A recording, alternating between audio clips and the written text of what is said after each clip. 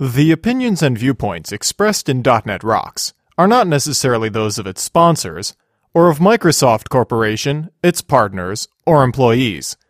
.NET Rocks is a production of Franklin's Net, which is solely responsible for its content. Franklin's Net, training developers to work smarter.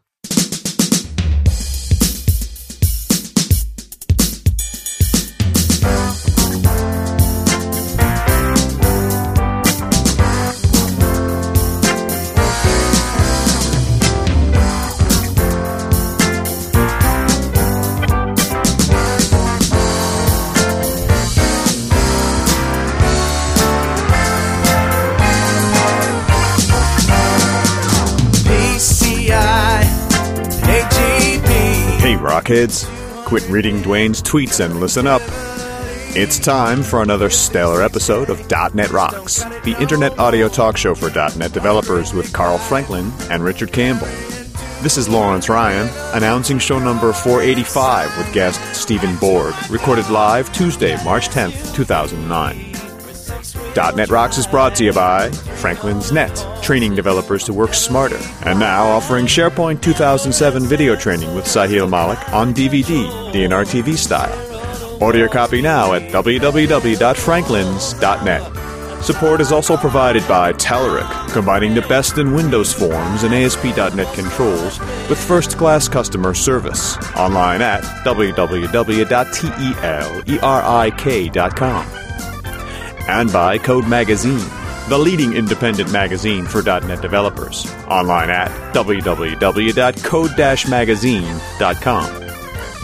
And now, the man who just spent an hour and a half looking at Jennifer's body, Carl Franklin. Thank you very much, Lawrence. Welcome back to .NET Rocks. This is Carl Franklin. And this is Richard Campbell. And we'll be here for the next hour or so for your listening pleasure. Richard, no more chit-chat. Let's jump right into Better Know Framework. All right, sir, what do you got?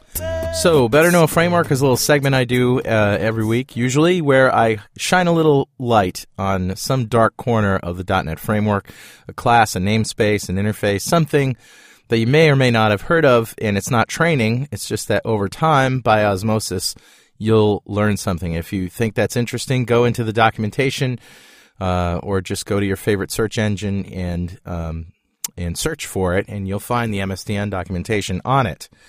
So today I'm talking about the system.windows.controls.expander class. Now, system.windows is WPF. The controls is where all the controls lie. And we're talking about the expander control. So this is a control that displays a header that has a collapsible window that displays content. Okay. And I'm reading right from the documentation here. It's a headered content control. Its content property is content, and its header property is header. If the content of the expanded window is too large for the window, you can wrap the content of the expander in a scroll viewer control to provide scrollable content. Scrolling capability is not automatically provided by the expander control. For an expander to work correctly, do not specify a height on the expander control when the expand direction property is set to down or up. Similarly, do not specify a width on the expander when the expand direction property is set to left or right. When you set a size on the expander control in the direction that the expanded content is displayed, that area that is defined by the size parameter is displayed with a border around it. So a few things about the expander control. There's some really good XAML examples, or there's one XAML example in the documentation, as well as definitions for your favorite language. Check it out, system.windows.controls.expander. Cool. So, Richard, are you going to read us an email? I have an email here from one of our regular emailers, actually. David Grove sent us an email. Oh, good. David is prone to going on, so David, excuse me, but I'm only going to read a piece of your email this time. Hi, Richard and Carl, and I think he switches that up every other email. With show 410 with Uncle Bob, I've marked it on my iPod with 5 stars because I want to refer to the show again and again. Wow. It struck various chords with me about process and improvement and standards and so on. Something that I'm thinking quite a bit about at the moment in an attempt to put myself ahead of the competition when applying for new jobs and contracting roles. Yeah. It's all very well to be able to say you do the technical stuff, but there's got to be a certain element of talking the talk. As someone who's been happy to spend the last 11 years of my programming career focused on the technical stuff, the non-technical soft skills stuff I have found to be even harder to do, as it's been neglected. And this show was both comfortable and convenient for that. Excellent. Now I find myself stretching and improving. Hence, I listen to .NET Rocks, and as far as I know, I've listened to every episode almost. Okay, I'm a bit behind. I've been listening to 410, but I listen in a non-linear order, so don't go picking on me. There's seemingly glaring holes in my story. Anyway, back to the purpose of my email. Right. Yeah. So, David, he gets a little off on the tangent, but interesting that he grabbed on to Uncle Bob's whole discussion. 410 was a cool show. We really drilled in deep there on sort of the craftsmanship of software development. It was an awesome show, and he's always a pleasure to talk to. He's got a wealth of experience under his belt, Bob Martin does, and he's perfectly willing to share his experiences and his opinions with us all. Yeah, good stuff. So that brings us to our guest today, and that is none other than the Stephen Borg. Stephen is the founder of Northwest Cadence, a gold-certified Microsoft partner focused on Visual Studio Team System. He was selected as a VSTS MVP, there's a mouthful of letters for you, in the first round back in 2005 and has been a Team System MVP ever since. He's a little A agile and big on understanding what makes successful development teams tick. If you're coming out to Tech Ed, be sure to head out a day early for his pre-con covering 5 ways real companies have gotten the most out of Team System. Visit his blog at blog.nwcadence.com to learn more. Welcome, Steve. Thank you very much, Carl. Dude, you're doing a workshop? I am. Yeah, that's big news. Yeah, that's tough stuff. It is. It was a lot of fun last year, and looking forward to doing it again this year.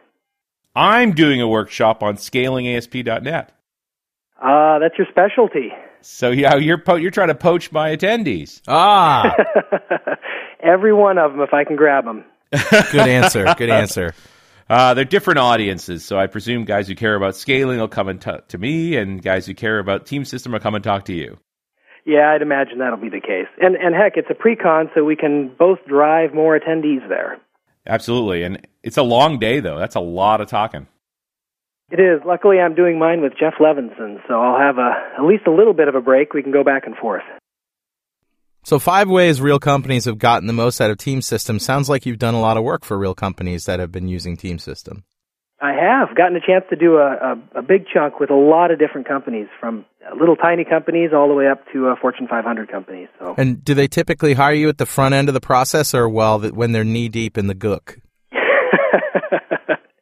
Knee-deep in the gook, unfortunately. Yeah. Some companies hire right out at the beginning, and it ends up being a pretty good, successful implementation. A lot of times, though, I'm coming in as a firefighter. So when you are a firefighter, what are the typical problems that people have put themselves into, the situations, the bad situations?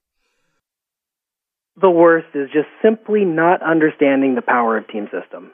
They just jump in and they'll say, we'll install it on a server somewhere, we'll slap it together, we'll try to make it match our process in some way, shape, or form, and then they just go whole hog, checking things in, working with it, and they fail to understand that it requires a little bit more. It takes some thought and some configuration up front.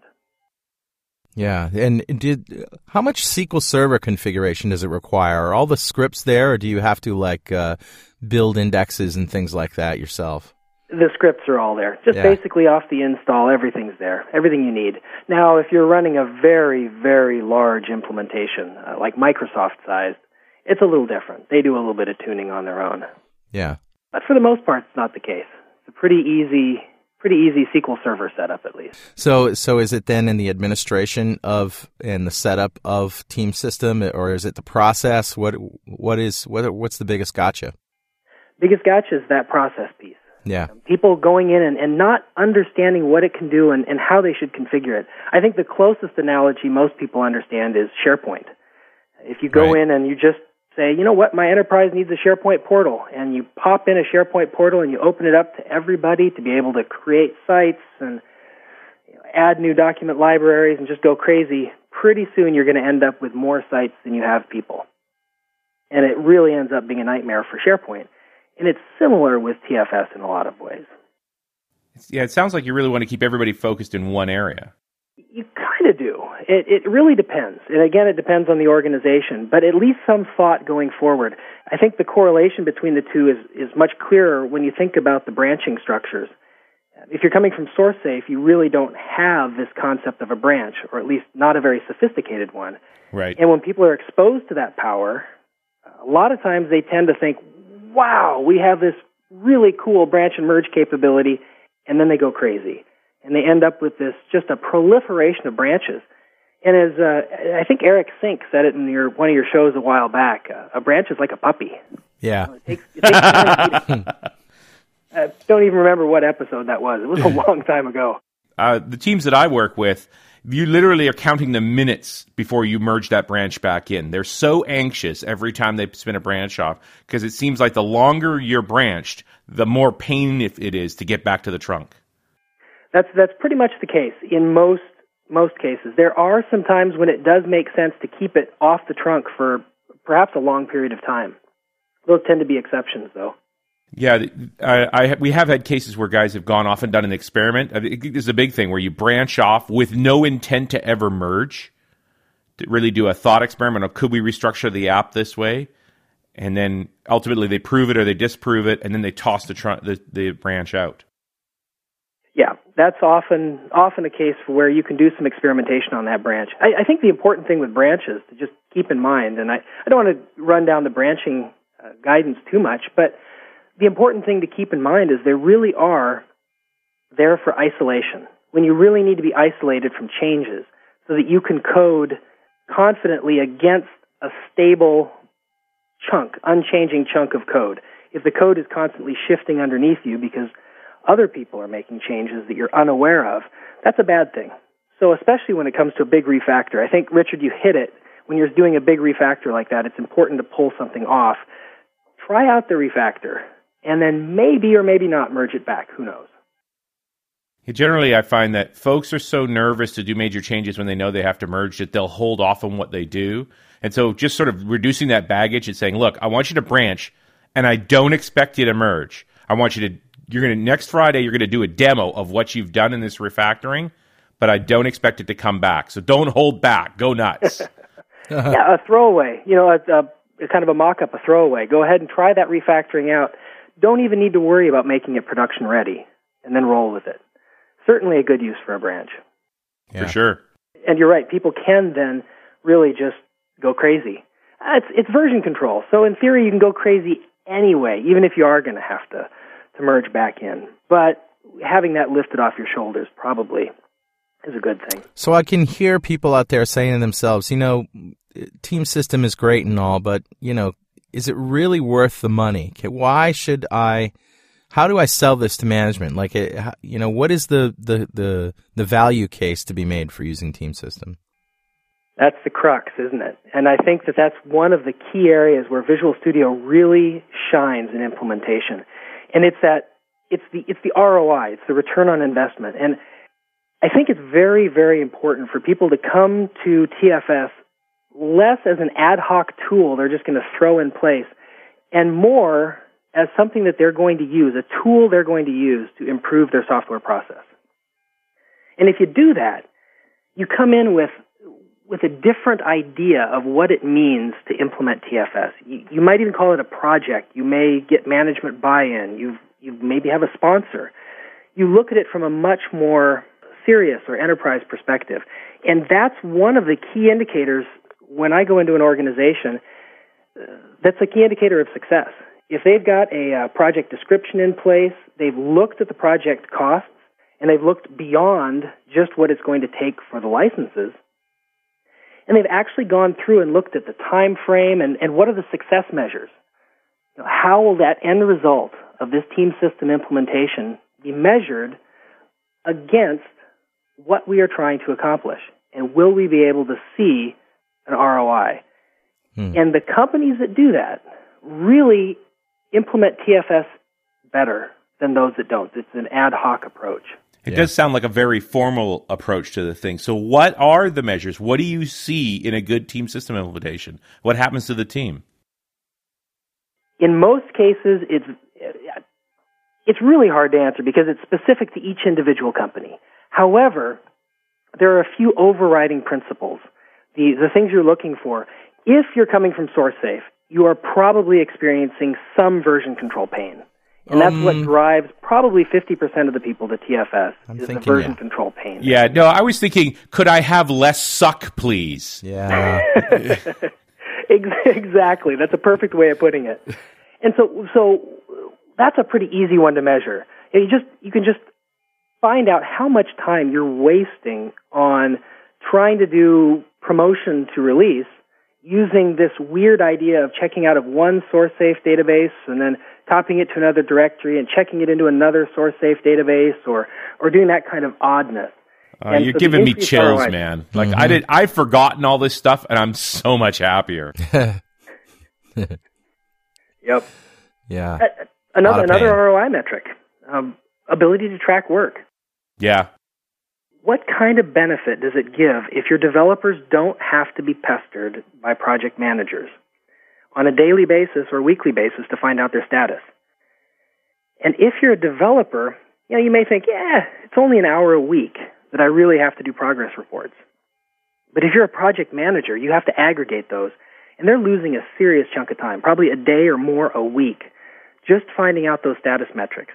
So if you look at how you're doing that today, and then measure against how you do that after your team system implementation, you should be able to measure a very concrete ROI, at least in terms of the time spent gathering that. So there's another one. Absolutely. To me, one of the key things I've found with team system, and I think I've said this before, is this idea that every line of code is related to a work item somewhere. Yes. That's the thing I think we miss. We got to do that anyway. I'm thinking from a consulting perspective. Every time I go to bill, I've got to somehow relate a feature or everything that customers asked me for to the code we wrote. And when you try and do that post facto, it's brutal. It is. It's extremely brutal. And with TFS, it becomes almost trivial. That tie between a requirement or task or bug that you're working on and the actual lines of code that have changed is completely transparent.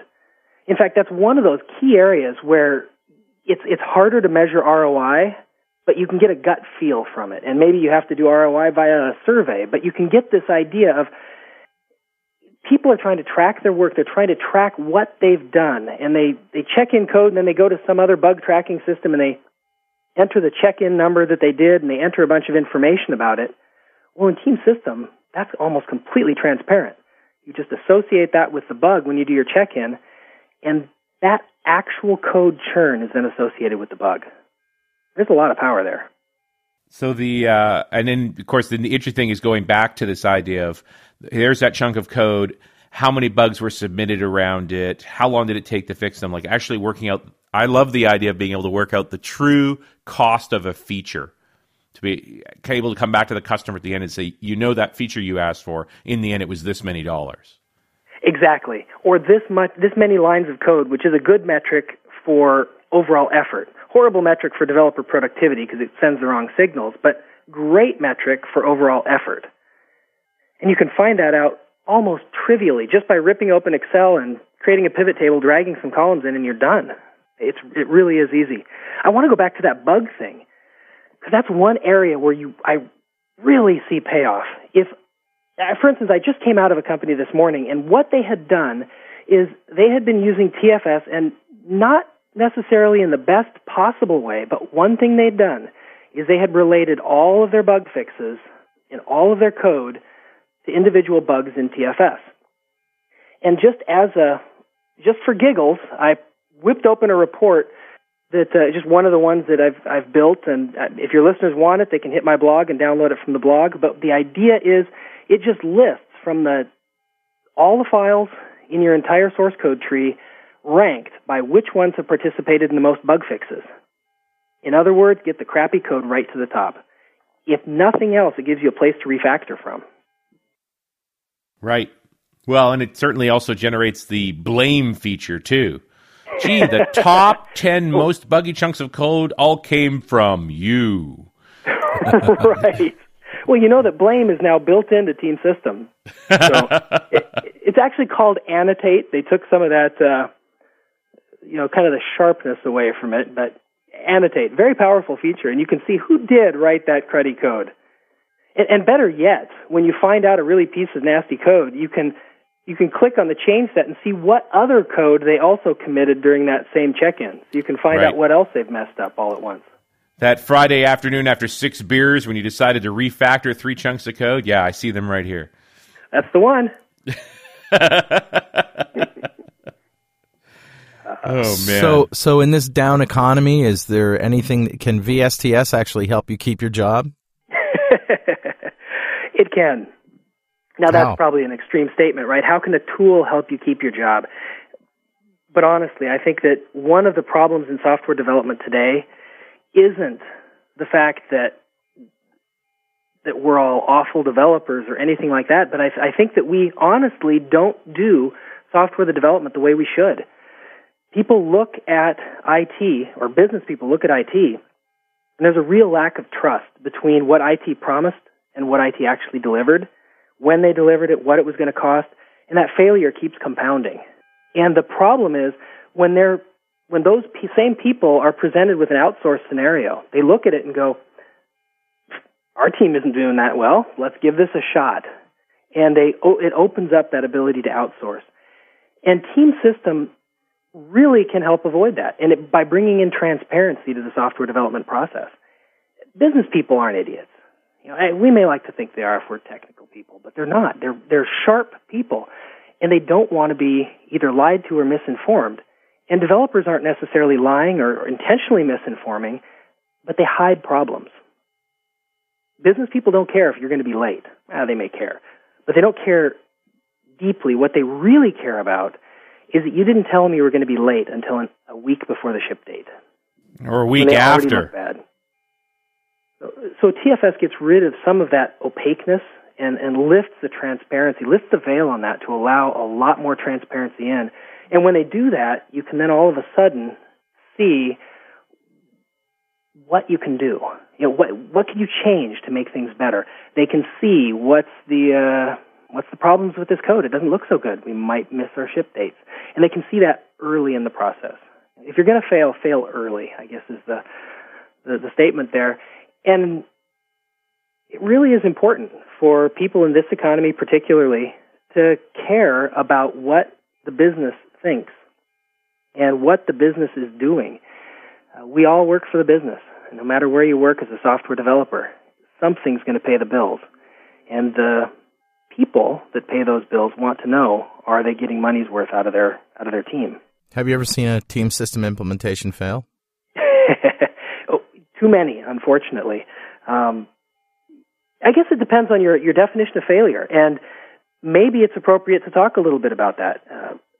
For instance, there's the classic failure, right? People just implement it wrong, it's all buggy, and they just give up.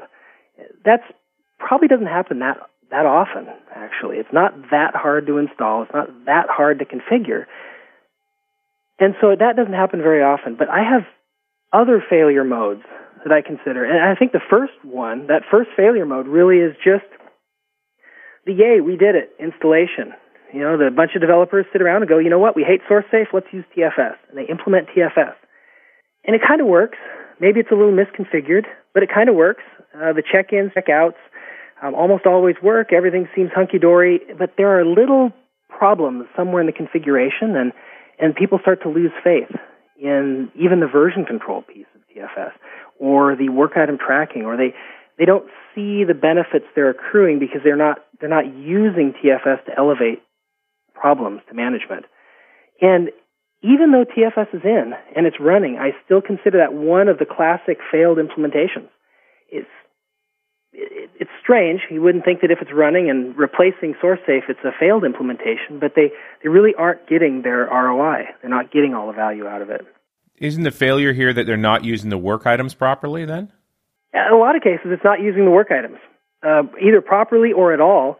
And worse, even if they are using those, they may not be using automated builds. They may not have continuous integration or at least nightly builds set up. And you're missing out on some of these core features and core benefits of TFS if you just leave out the automated build portion. And it happens all the time. Probably 50 to 70% of the implementations I see are missing one of the three key components to a successful base TF implementation: work items, version control, and automated builds. Why are automated builds so key to this? Yeah, because they're magic. I'm not quite sure how else to say it. Well, and it also just it allows you to have a new build every day, really. It does, and to know where your integration failures are.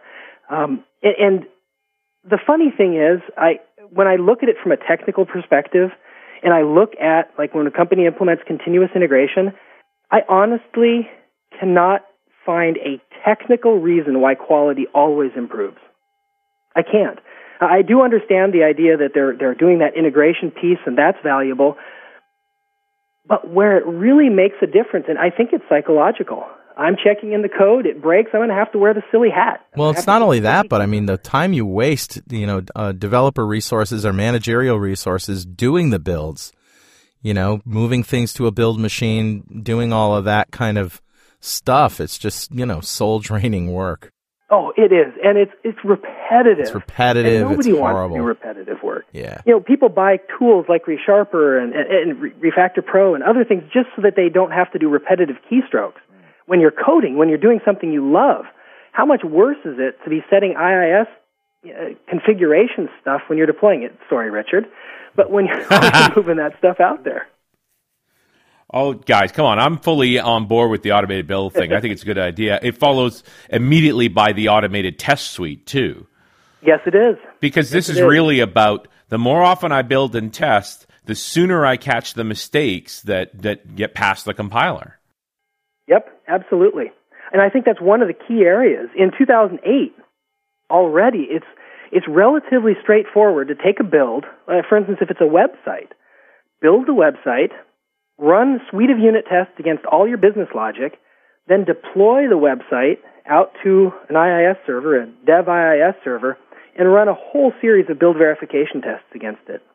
Or if you're feeling one extra test, you can run full functional tests against it. Sure. The world's your oyster at that point. I'm a big believer in getting to the point where we have to moderate the frequency of builds because the test suite takes so long. There's so much testing going on. I love it. That's a great reason to not be able to do continuous integration. Yeah. That's my favorite reason. Sorry, we have to run our tests only once an hour because we've got so many tests. Right. This portion of .NET Rocks is brought to you by Telerik, without whose support this show surely would not exist. Summer is peaking, and our friends at Telerik are working full steam. They've just released the Q2 volume of the Telerik Premium Collection for .NET, which is their biggest release yet. Packed with new things, it'll surely excite anyone who has anything to do with .NET development. Let's start with Silverlight and the introduction of the first commercial 3D chart on the market. It is developed as True Vector 3D, which guarantees swift performance and rich capabilities like rotation, animations, etc. Another major announcement is the Telerik Silverlight Scheduler, which is packed with tons of features, even in the first version. Telerik's flagship, RAD Controls for ASP.NET Ajax, grows not only with 4 new controls, but also with new productivity tools. Take the new Visual Style Builder, an online application that allows you to visually modify skins or design new ones with point and click. And if that's not enough, they've added a completely new product, a free testing framework powered by Art of Test for automating Ajax and Silverlight-rich internet applications. Since I'm short on time here, I can't enumerate all the new features and enhancements in the Telerik reporting, Open Access ORM, and their Windows Forms products, so I'll leave it for you to check them out at Telerik.com.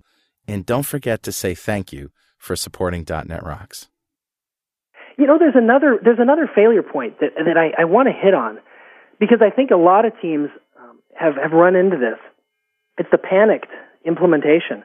Things are going so poorly in the software development. They're shipping late. They're having difficulties. It's just everything is chaos. So they reach out to this tool as a savior kind of a thing, and they say, we've seen all the demos. It'll just fix our problems. And then they slap in Team System. It maybe even put it in exactly right, but they do it in such a way that it's a real panicked implementation. They're looking to it to solve the problems. And what generally happens is during an adoption of Team System, there is a dip in productivity. And there's a decline when you're learning the tool. You're still rocking it. You've got people not working on coding because they're building those automated tests. Right. And they're building the automated build. And you've got people just figuring out how to do the branches and merges and to automate things. So there's a dip in productivity. And these panicky companies often will take a tool like Team System, try it for 2 weeks. They're in the dip and they're just about to start climbing out and get the productivity benefits. And somebody comes in and says, this is not working. Cut, let's try a different tool. And then they slap in another tool and get that other dip in productivity. And I actually was in a company that did just that. The Team System was one piece of it. Luckily, it was one of the last before they finally started to recover. But they had done 5 tools prior in just very quick succession within 6 months. And they had basically were driving the company completely into the ground, losing all their productivity. We, across several developers, we measured, just did an iteration, a quick 1-week iteration where we could measure how much coding they actually were getting done. And over a course of a week, it was 17 hours. And 17 hours maybe doesn't sound that bad if it's one person, but this was a team of 12. So, wow. Yeah, it was atrocious. And, disaster. And they didn't give enough time to learn the tool well enough to be productive. Not at all. Not at all. And expected people to do a lot of other things unrelated to the job as well. Just people were so frantic that they would spend hours a day in meetings, chastising people for their poor performance rather than letting them code. Nice. And they lost a good chunk of their folks. But eventually they got it turned around. It took months and a lot of bad faith between the developers and the business folks. The developers were pretty angry, and many left, and it took a while to get it back. But I think Team System was instrumental in actually bringing that back, but it was only because they were able to commit. They were able to commit and realize some of the problems and just stick with the tool. So that panicky one is another common failure mode. Do companies also find that there are gotchas in there, or do you find that companies get stuck in reporting? Or is that sort of a no-brainer? I mean, reporting seems like a no-brainer to me. Are there any sticking points there? Surprisingly, that's one of the key sticking points. Really? Is reporting. It shocks me. It's one of the reasons that the CIO signs the check to buy Team System. Yeah. They make the investment, and yet very few companies that have implemented Team System are even looking at the reports on a regular basis. They thought, first of all, we'll get in work items, we'll go ahead and we'll get in version control, we might get in automated builds, but they completely neglect the reporting side, and they never elevate those reports to management or to themselves. And it kills me, because that's one of the reasons people signed the checks. That ties in a little bit to what's Steve Harmon. I don't know if you follow him on Twitter or anything like that. He's a developer, and he had some harsh things to say about TFS. He and Scott Bellware actually had a kind of little Twitter storm, and I know Scott Bellware has been on your show before and has talked about TFS and some of those implementations. But Steve Harmon has what I think is a very strong belief that's fairly founded in reality. And he says that Team System is a relatively large and very powerful tool, but people don't use the reports, and the reports that they do use don't have value. And his ultimate decision then is don't use TFS. I think that's misguided. I really think that instead of throwing the baby out with the bathwater, instead you should look at, well, why aren't I looking at the reports, and why Am I measuring the wrong things? Team System is extraordinarily flexible, and if you let it, you can track exactly what you're looking for. So what is it we should be measuring in the reporting that will give us value from Team System? I'm going to give you another it depends answer. It really depends on your organization. There are a few things that you really need to start with. Right out of the box, you're going to be measuring things like your bug trends. If you've got tests, you're going to be measuring your quality. You're going to be measuring code churn and code coverage, how much of your code is covered by your tests. And you're going to be measuring a lot of those things from a developer perspective. And then if you step up just a little bit, you'll be looking at it from the project management perspective when you're looking at the built-in remaining work report. And that report is really a cumulative flow diagram used very oftenly in lean manufacturing and lean engineering to measure velocity and flow through a system. And I can look at a cumulative flow diagram and get a smell, identify when something's wrong in a system relatively quickly. And most project managers can. They can see it and interpret it very quickly. It's a graphical report. That's straight out of the box. And I think everybody needs to be starting to look at those. So in order for that report to work right, are we basically saying that because in the end, my boss actually wants to know, will the app be built on time? I mean, that's the question he wants to answer. And another way to say that is, what is the status of this project right now? Yeah. Sure, I'm 80% done. I'm 2 days into a 3-week project, and I'm 80% done. It's a lot easier than I thought. Yeah. Of course, 4 weeks into the 3-week project, you're still 80% done half the time. Yes. Well, I like the fact that you can just, at any time in the life cycle of the project, you can just pull up a screen and get a good snapshot of where you are. Yeah. You can really get a feel and a gut as to where you are. Yeah, but in order for that to work, that means I have to have decomposed this entire project into work items, right? Because if I'm looking at what work needs to be done, it's based on work items that haven't been executed on. That's correct. Do you find people enter work items like, like do the accounting system? On occasion they do. Yeah. And then they throw, any estimate against that is a crazy estimate. Right. But here's where the team system has a lot of flexibility that is misused at times. Because a project manager may really want to see the overall project, they may ask, let's break everything down into a very fine-grained work breakdown structure. Maybe they'll even model it in project because project ties in with TFS. You can work in project and then publish the stuff to TFS. As people work in Team System, they can publish those results back up into project, and you can keep those in sync.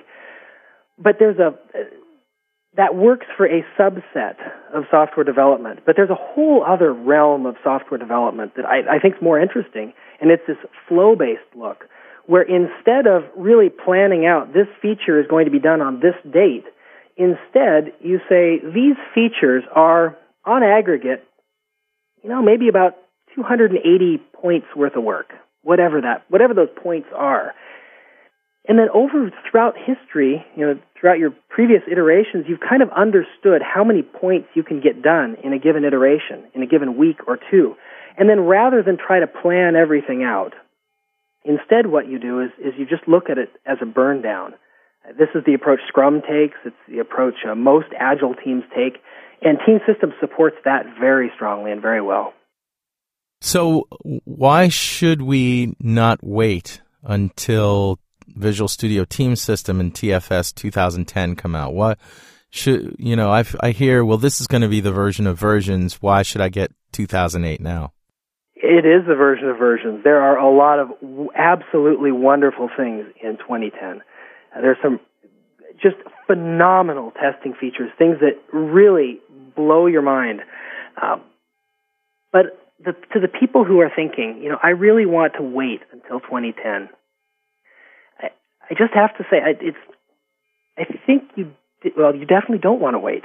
The thing is, Team System is a big change to the organization. It really is. Implemented right, it's a big change.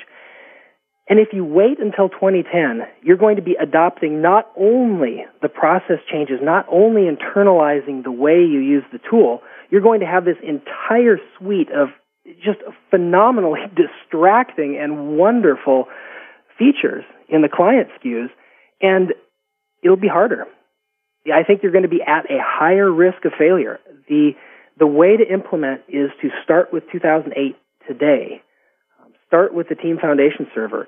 Understand how it works. Begin to use it. Move forward with it. And by the time 2010 launches, you'll grok the paradigm that you're using. Right. It's not like you're going to have a decrease in productivity by buying 2008. Your productivity will increase, and your performance and all of those great benefits of Team System will come to you now. Yeah, exactly.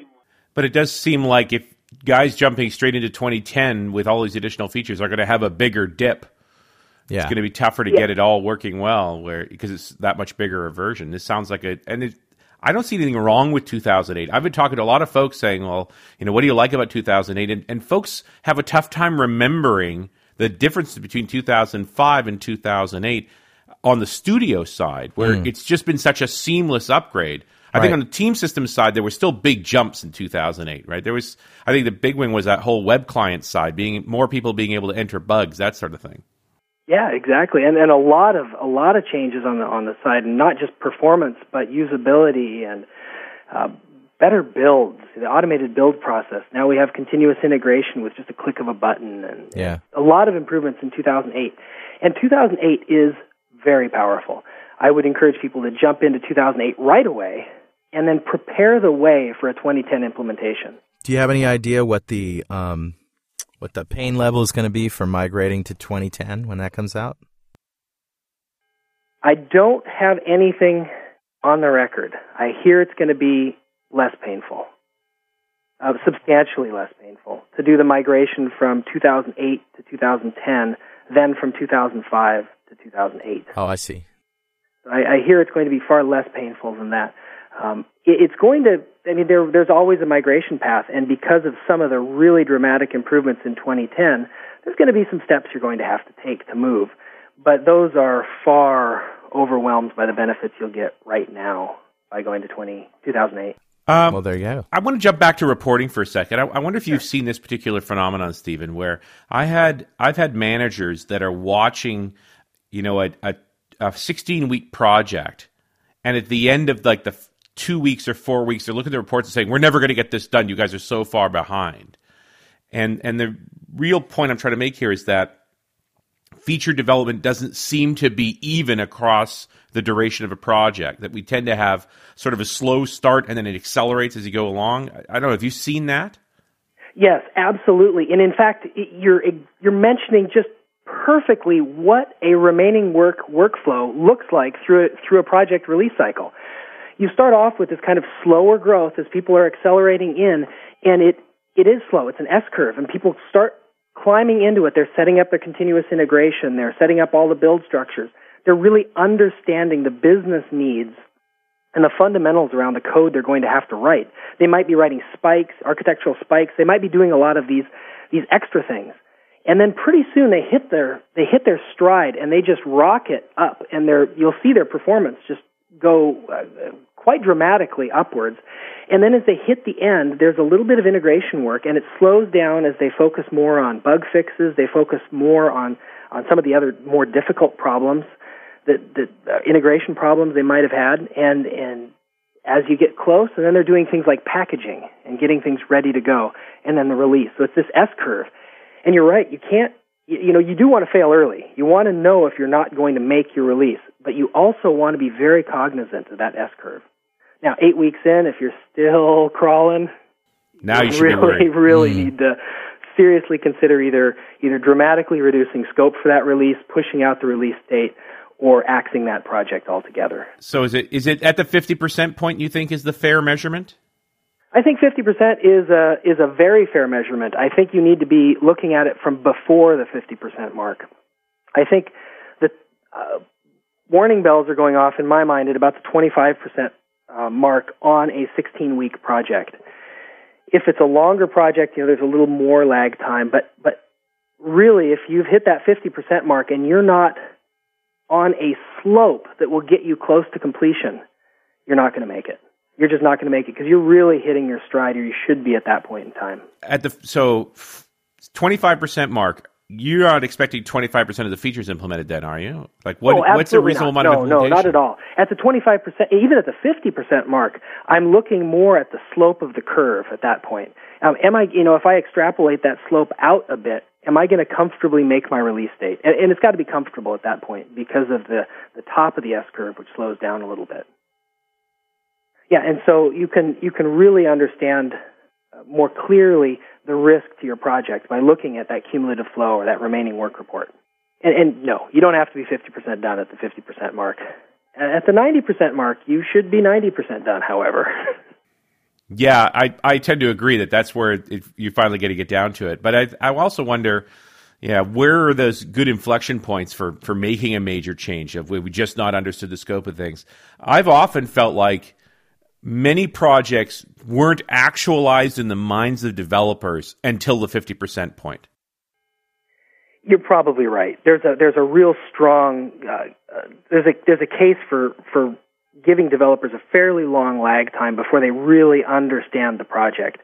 The difficulty is at that 50% mark, some of the quicker developers would have grokked that earlier and be really pushing up that curve, and the ones lagging a little bit behind should be really catching on. And if they're not, at the 50% mark, it's at least a smell. It at least makes you go out and say, what's the situation? Where are we at?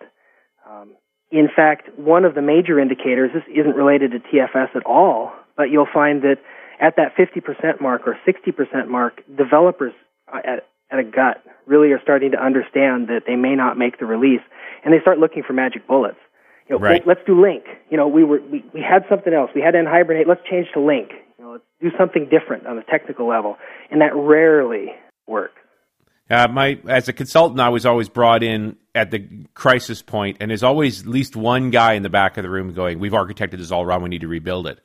Right. Which is actually a great way of saying, I need to double the amount of time we've got. Yeah. Maybe that's really what it takes.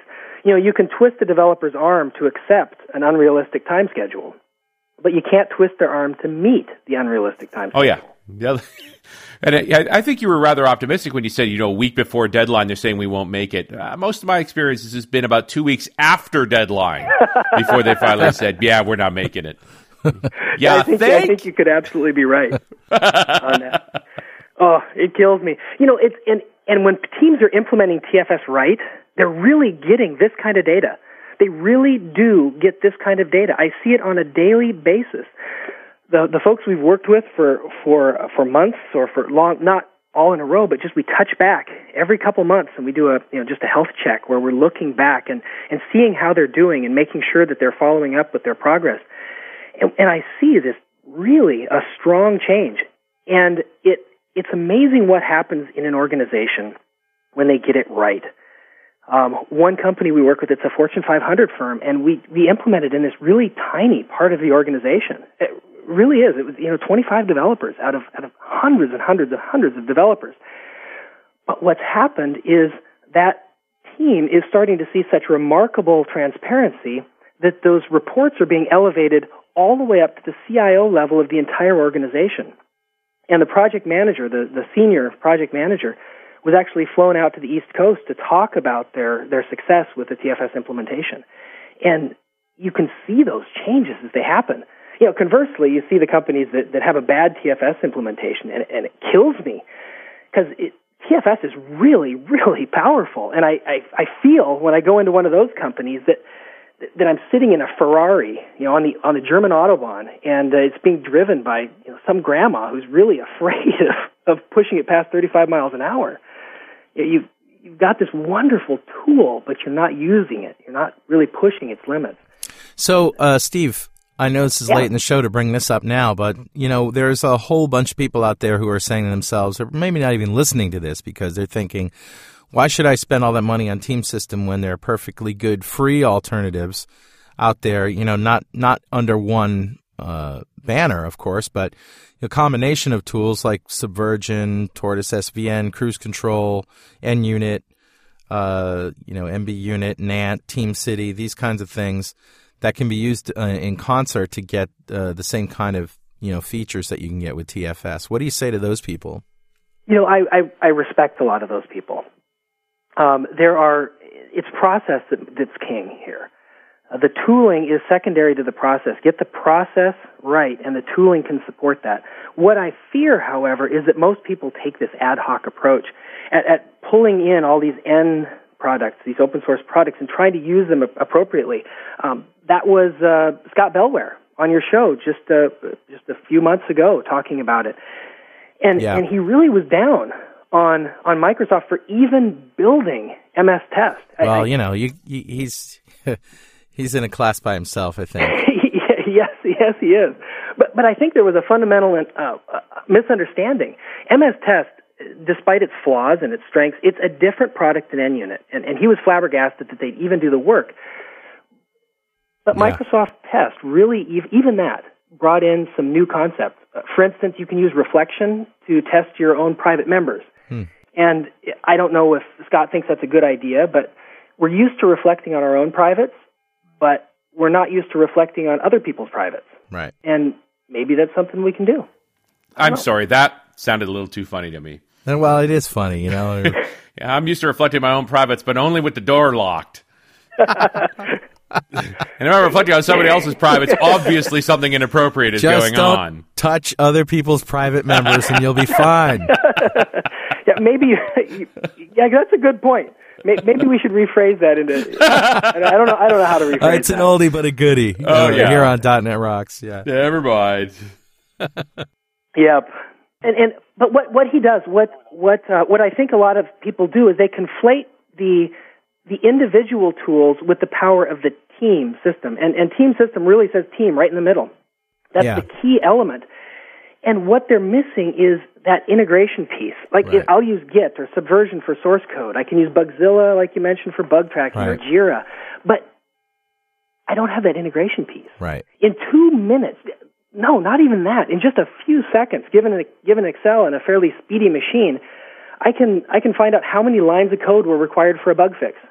And why does that matter? Well, I can look at my bug fixes and say, that was a nasty bug fix. That took 300 lines of code to change. Yeah. Chances are I'm going to need to test more on this feature that this bug is related to than I would on a line of code that was a bug that took a one line of code fix. It was probably just a fence post error or something. Yeah. So maybe less testing. And I can identify it immediately, and you don't get that power out of ad hoc mixtures of open source tools. They don't have that integration story yet.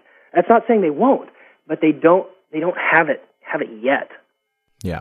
So, and I think that brings up a kind of an unfortunate disconnect between the open source community and the team system community. I think that a lot of or especially personified in the alt.net folks, which are really good, fun developers. I was at the alt.net conference and loved it. Good stuff. Yeah, it is. It's great stuff. But and they're really smart people, but there's some kind of a disconnect that occurred, and I don't know how it got started, but there's some animosity. And I think both of the sides are navel-gazing.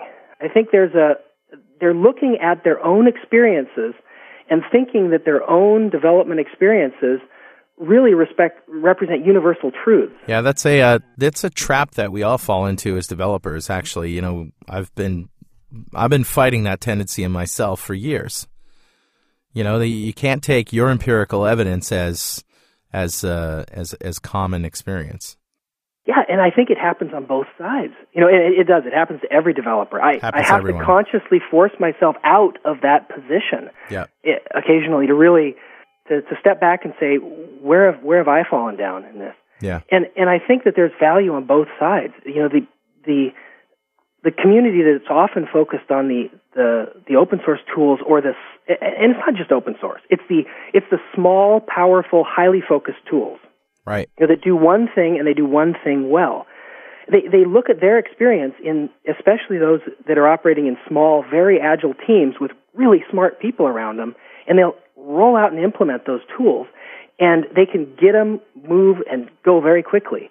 And then you flip to the other side, the enterprise developers that are maybe working in large corporations or maybe are working in small agile teams, but they see beyond just delivering the software, and they see things like, I can't just deliver the software, I have to be able to deliver it predictably, because my software delivery has to go along with the marketing campaigns. It has to go along with, putting things in cereal boxes. I mean, there's really a lot of tie-ins, and you're not developing in isolation. And those people, I think, tend to put maybe too much effort on constraints or process and constrain the developers. And I think there really is a middle ground that both people could come to. And I think Team System really is a substantially good tool for very agile teams. They can gather those metrics that they can use to then improve their process over time. But I think the point you're making here is that one of the key values of Team System is the integration. That because those things work together, even if they may not be the very best version of each one of those features, the fact that they're tied together tightly gives us a whole other level of value. Absolutely. You just nailed it. That's exactly my thoughts. And I'll be the first to admit there are pieces of Team System where I think the open source tooling is maybe better. It may have a better user interface. It may have a better experience or other tools that are tightly focused. But I'm not going to sacrifice it for the integration piece that I get. I get that really powerful ability to reflect on my own processes, to look at those and really determine, what am I doing wrong? What could I do better? How could I be more transparent? Stephen, I think that's where we're going to have to leave it. We're just about out of time. And I just want to thank you again for sharing your thoughts on TFS, Team System, and all of your great experiences and stories from the field. It's great stuff. Thank you very much. There's one thing I want to mention just to folks, if I may, just to wrap up, and that's if you're trying to implement Team System successfully, Microsoft actually has funding available to help. Really? There are things that are free to you that will bring in an expert to look at your implementation and help you make that implementation successful. So if anybody's interested, they're free to jump out on, shoot me an email. I set up one for .NET Rocks at nwcadence.com. And also for any of your listeners, if they're interested, we have alpha training that's going to be coming out. And anybody who would like a copy, an evaluation copy, it's the full copy of all of our 2008 Team System training. They're welcome to shoot me an email. All I ask in return is a little bit of comments on what we can do to improve for our 2010 rollout. All right. So again, if you that's a great offer in case you weren't listening. If you're interested in getting some funding for helping your Team System set up, send an email to Stephen at .netrocks, DOTNETROCKS, at nwcadence.com. Great stuff. Thank you very much. I appreciate your time. It was fun talking with you, Carl, and fun talking with you too, Richard. We always have a good time, and thanks for coming. We'll see you next time on .NET Rocks.